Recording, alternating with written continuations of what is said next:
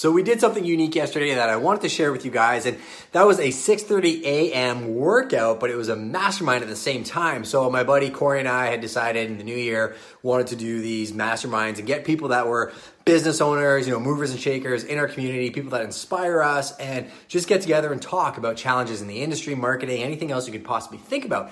Now, our initial reaction as to most networking or marketing groups would be one person per industry because of the fact that, people expect you to refer business within that group, but that's not why we were doing this group. And we actually said, why don't we invite people from our own industry that we like, that we want to collaborate with, and just grow and share truly openly in a very competitive environment, ideas that cross boundaries. And I think that's where things are going in 2019. I think you're going to see a lot more collaboration. I think you're going to see people that are doing good business, sharing ideas and thoughts, and helping each other build their businesses. So stay tuned. There'll be lots more to come in next month's episode.